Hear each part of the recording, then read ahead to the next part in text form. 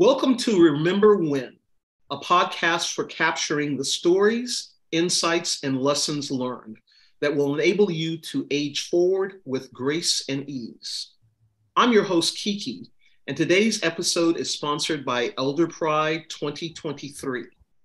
Now here's Reverend Jack Elliott, or as we like to call him, RJ. I am going to go ahead and get started here in the spirit of time, in the spirit of collaboration, and ask Kiki if she will start us out this morning. One of the things that I've asked her to do to begin this particular session is to read our prayer. So Kiki, if you are at a place and ready, I'm going to let you start. Thank you, RJ. Welcome, everyone. My life, my way, this is my legacy. My intention is to treat myself with the same love, compassion, empathy, and understanding that I bestow upon others. This is my prayer for my highest and best. I am worthy and I deserve all good. Not some, not a little, but all good. Now I move past all negative, restricting thoughts.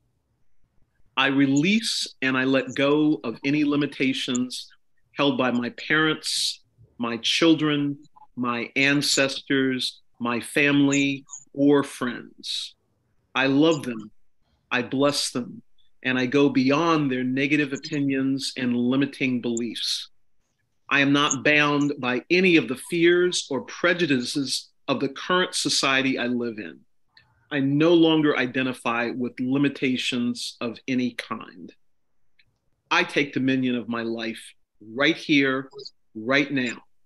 In my mind, I have total freedom. I now move into a new space of consciousness where I am willing to see myself differently. I am willing to create new thoughts about myself and about my life. My new thinking becomes new experiences. I now know and affirm that I am at one with the prospering power of the universe. As such, I now deserve love and abundance of love. I'm sorry, I skipped a line, of course. The totality of possibilities lies before me. I deserve life, a good life. I deserve love and abundance of love. I deserve good health. I deserve to live comfortably and to prosper. I deserve happiness and joy. I deserve freedom to be all that I can be. I deserve more than that. I deserve all good. The universe is more than willing to manifest my intention to live my life my way, for my way is God's way. This is my time, my calling, and my legacy. And I accept this abundance life with joy, pleasure, and gratitude. For I am deserving, I accept it, I know it to be true, and so it is. So it is. So it is. Thank you for that.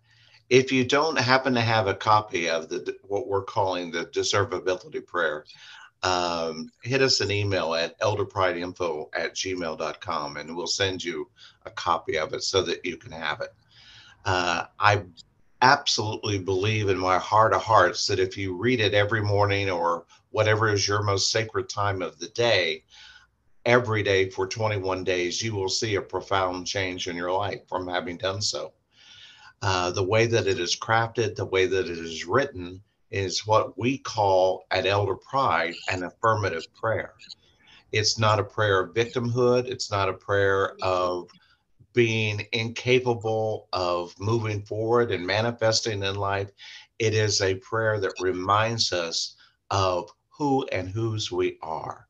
And so it's available to you if just for the asking, because I know it'll change your life. And you'll see new parts to it each and every time that you hear it read aloud or that you read it aloud for yourself. So that's one of the tools that's available to us. And, I wanted to start out by, kind of tying in rule number 12 from the 12 Rules of Life from Dr. Jordan B. Peterson, and a little story of my life. And as Kiki was reading the deservability prayer, I could almost see one of my early teachers about life um, was a little kitten by the name of Darby. Now, Darby came to me kind of as a rescue. It was one of those times where the cat adopted you as opposed to you adopting the cat. But in the particular house that I had just rented to move into when I was, oh, probably just in my, 30, 31 years of age in San Francisco. It was on Duncan Street, and it was one of those cute little, very Victorian looking San Francisco houses that everybody would want to have. And I just loved it. And on the front porch, when I moved in, was this little cat that had this beautiful beauty mark right by its nose on the landing right in front of the door, going, "You're finally here?" And so it was like I decided, well, if that cat keeps showing up every day, I'm going to make it a part of my life. And of course, Darby kept showing up every day, and he got his name because a friend and I went to look at a cat book and what names mean what. And in that book, a cat with a mole's name was Darby, and it was a regal name. So we had that opportunity to name him that. And now, one of the things that was true about Darby is that he had the opportunity to teach me about unconditional love, being fickle, uh, coming to me only when he needed something, but never coming to me when I needed something. It was really kind of a great, great teacher. And just as I was about to embark upon dating someone at that particular time, the first time that my friend Dan came over, um, Darby kind of like went right over, walked up on the couch, walked around, looked, and finally crawled right up in his lap and lay down and went to sleep. And so that was kind of like my signal from Darby that it's like, okay, I approve. Now, the other thing that Darby was able to do is he was able to put up with my anal retentiveness, that I would have a kitty litter box, but you would never know where it was and you would never see it in my house. And I had a mud room in this particular house that had a little utility sink, and I had a cabinet underneath the utility sink. And I put the litter box inside of the cabinet. And Darby had the ability to go into that room, open the door of the cabinet with his paw, go in, do his business, come out, and the door would close on its own. But it was not the typical litter box that you could tell was in the house. And I so appreciated that. I love this cat. We were so aligned. It was a good energy shift. And then a couple of months into it, Dan and I were dating and we were living together at that particular point in time. And he was a student at UCSF in San Francisco. And he came home one rainy night, and in the palm of his hand was a little kitten that had been thrown away. And I mean, if this little kitten weighed a pound, it would be amazing. So Darby sees the little kitten and immediately goes into action and starts to mentor and partner and teach the kitten how to navigate and to live in our house, to the point that whenever the little kitten, who received the name of Nellie for whatever reason, whenever Nellie needed to go use the litter box, she would walk out into the utility room, sit down very politely in front of the cabinet, and Darby would come from wherever he was in the house, walk in, open the door for her so she could go in, use the litter box. And then when she was done, you'd hear the little door slam, and they'd come out and they would do whatever it is that they needed to do in life. And so when I read in Dr. Peterson's book that rule number 12 was pet a kitten any chance, anytime you get a chance. Pet a kitten anytime you get a chance. So now the key word to that rule is chance. Because one of the things that's true about a kitten and chance is they're going to dictate to you when you have that chance to show that affection. If they don't want it, it's not going to happen. And so one of the things that I think is so amazing about that, that when the chance comes, you know, when Darby went and crawled up into Dan's lap, if he had not taken that opportunity to simply pet her, allow her to be there, he probably wouldn't have been there. You know, she was testing him to see, you know, are you going to respect my boundaries? Are you going to respect me? And so it was his chance to bond, his chance to create a relationship, you know, with this particular kitten. And it played out as it played out in life. And so one of the things that I want to invite you to see in this is that in our relationships, we need to be able to greet one another, meet one another, and take that chance whenever chance presents itself. And, you know, to use that example, because all of the rules of life, all of the things that we've talked about over this first quarter has really been about taking advantage of living in the moment, living in the now, and being willing to take a chance with what is presented in front of us. Those spontaneous opportunities, those spontaneous moments that we never planned on, those spontaneous people that come into our life at a coffee shop or come into our life that appear to be random, but yet we find out later on that they weren't random at all, that they were divinely sent to us to teach us something.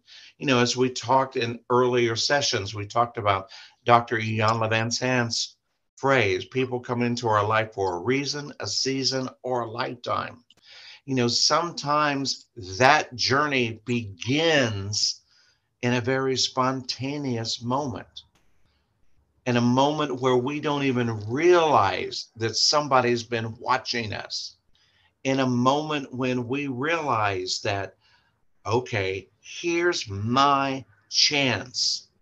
And I'm reminded of an opportunity. You know, one summer I was asked to uh,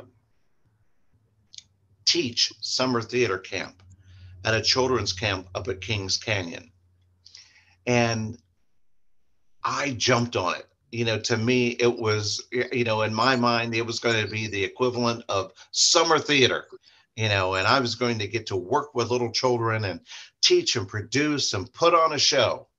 And in fact, the way that this particular summer camp was set up, I was going to be able to put on 12 different shows or 12 different productions, because each week would be a new group of 100 children coming through the camp. And so I made my way up to Kings Canyon and I got there on the first Sunday. And one of the things I come to realize is the children, when they registered, got to sign up for the activities that they wanted to do. So if they wanted to do canoeing, they got to sign up for that. If they wanted to do, you know, basket weaving, they could sign up for that. If they wanted to do summer camp, they could sign up for that. So after the first Sunday of registration, out of 100 children, none of them signed up for summer camp, for theater. So I used that week to prepare and went into their barn that was where all the props were kept. And, you know, organized the paint cans and organized the flats and rolled up all the extension cords and the wires like one should, and in any particular theater back room, but nobody had done that in a couple of years. So I had that whole week to get really ready, plus to do some of my own journaling and my own work because, I was away at a retreat for myself. Those children left. Next second week, another group of kids came in. And again, no matter how good I did my little presentation during orientation and talked about the show that we were going to do, none of the little kids signed up for theater camp. So I had another week of cleaning and organizing and writing and, getting things together and deciding, what would be done. And, I helped a couple of the other teachers, out with their projects and, kind of went about my business. Well, the third week, the third Sunday, the same thing happened again. And so at that time, the camp director came to me and said, well, we're going to have to let you go because clearly we misunderstood and no kids needed or want summer camp experience for theater. Well, I had been dropped off by a friend at Kings Canyon who had just left the country a few days before. So I had no way to get from Kings Canyon back to the Bay Area. And I had just been fired. And I thought, what am I going to do? And just the moment that I had that, I walked out on the porch of this center where the kids would have lunch and stuff. And out from behind another building came this literally Volkswagen Beetle with one of those big ass sunflowers painted on the trunk of the car, on the front of the car. And this hippie looking woman inside said, I hear you need a ride. Well, she had been the cook for the last 2 or 3 weeks. And I thought, well, they've let her go too. And so I said, well, where can you give me a ride to? And she goes, well, I can give you a ride to Stockton. And I said, okay. That's closer to the Bay Area where I was living at the time. So I'll figure it out from Stockton how to get the rest of the way home. So I jump in her car and immediately was surrounded by that aroma that was only prevalent with hippies of the day in a Volkswagen Beetle. And I thought, oh, I think I have an idea of why she might have been let go. And sure enough, as we're coming down the hill, she's telling me that she had been smoking a little marijuana out behind the kitchen after dinner one night. And the camp counselors just didn't think that was the best thing for the kids. And so they had let her go. But at that point, I didn't care because I was getting a ride down the hill to at least get to Stockton. So we are trudging down the road, headed up Highway 99 towards Stockton. And all of a sudden, kapoom, kapoom, kapoom, we have a flat tire. Now, I looked at her and I said, do we have a spare tire? And she goes, oh, yes, we do. We have a spare tire. What we don't have is a jack. And I said, what do you mean? And she goes, well, you have to understand with a Volkswagen Beetle, there's a very specific jack that comes with a Volkswagen Beetle. And this car's so old, I don't even know whether they make them anymore. So we pull over to the side of the road, and I had just completed a couple of classes in the science of mind philosophy. And one of the things that I remember learning about affirmative prayer is that you can make a demand on the universe, but to do that very rarely. But to me, that was a rare moment. So I got out of that car and I said, I am one with the universe. And I know and accept that there's one universal God. And I make a demand that another Volkswagen Beetle show up right here, right now. And I turned and I looked, and over the crest of the hill was another Volkswagen Beetle coming. And its turn signal was already on. This car pulls up behind us, and this gentleman gets out and had a jack in his hand and said, I bet this is what you need. And I'm just standing there frozen, going, this, in the most spiritual way, stuff really works. So he walks up, puts the jack on the car, raises the car, put on the spare tire, puts the car back down, takes off the jack, and I reach in my pocket to hand him a $20 bill. And as I go to do that, he goes, no, you know why I'm here. Pay it forward. Pay attention. If you're called to take advantage of, if you're called, you can take advantage of any situation to be the demonstration that there's something more. There's a way to be about the world. And with that, he took his jack and he got back in his Volkswagen and he pulled away and went on up the road on Highway 99. Well, I had forgotten about my friend who was the driver of the Volkswagen. And I got back in the car and she was white. She looked at me and said, are you an oracle? And at that point in time, I had no idea what an oracle was or whatever. And I said, no, I'm just Jack. And she goes, I don't know what just happened here, but whatever it is that you're smoking, I want some of that. Now, here's the long story short. She got up got me up to the road, and I got to Stockton, and another friend was able to come over to Stockton to pick me up. But what I realized from that, it looked like a chance opportunity. It looked like that situation where somebody, the universe, sent the right person at the right time to show up just in the nick of time for the lesson to remind us that, we are very capable of getting clarity on what it is that we need and want in any situation if we simply ask. If we simply ask. And now I know that telling that story is also simultaneously a way of paying it forward, to acknowledge how the manifestation showed up in my life, to show that I do know how to pay it forward.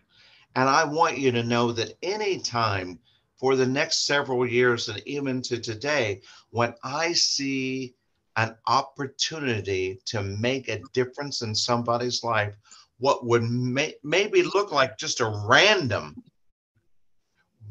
gathering, a random opportunity to show up in the moment, I know that I'm called to act in that moment.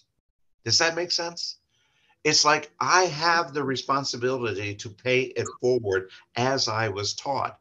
So if I'm going to McDonald's to get a cup of coffee or something, and I see somebody in struggle in front of that McDonald's, and they look up at me with certain eyes, it's like, oh yes, I'm the man in the Volkswagen in this moment.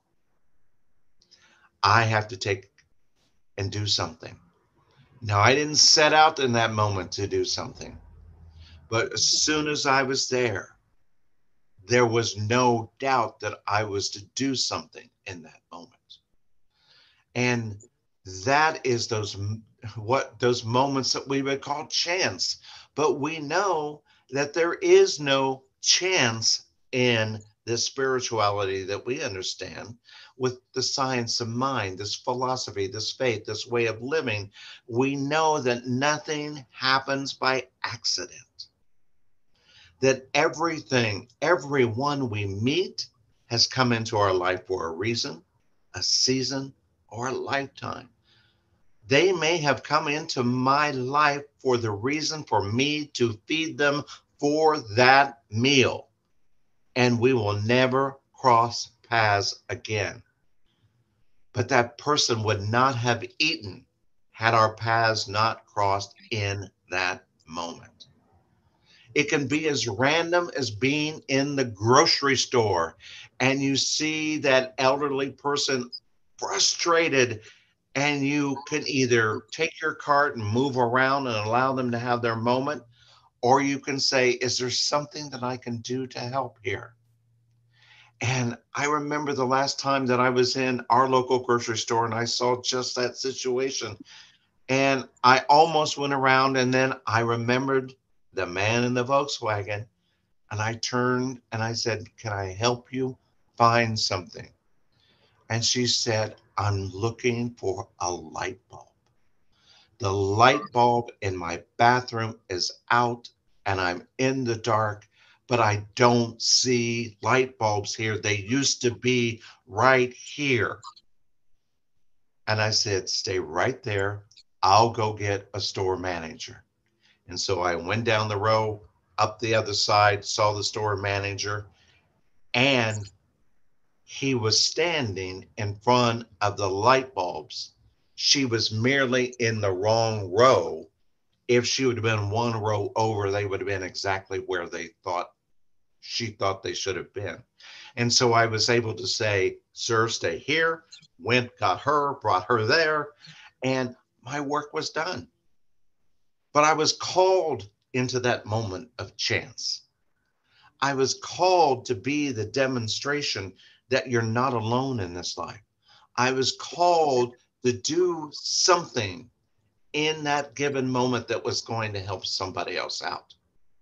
And so we want to we want to make ourselves available for any moment and chance that unfolds before us, because it's no joke becoming elders. It's no joke to come to this time in our life. You have to have your stuff together to be able to transcend these wonderful experiences that the universe keeps showing up for us. Is showing up that we can still do it, to show up that we can find a way in case we have something that we're dealing with that looks like a limitation. We can do the thing if we want to. So we have the opportunity to take availability of chance. We have the time to pet the kitten if the kitten comes into our life. So with that, I want to ask the question, when have you had an experience of you went there to do A, but while you were there, B unfolded, and you walked away going, oh, I get exactly what I'm here?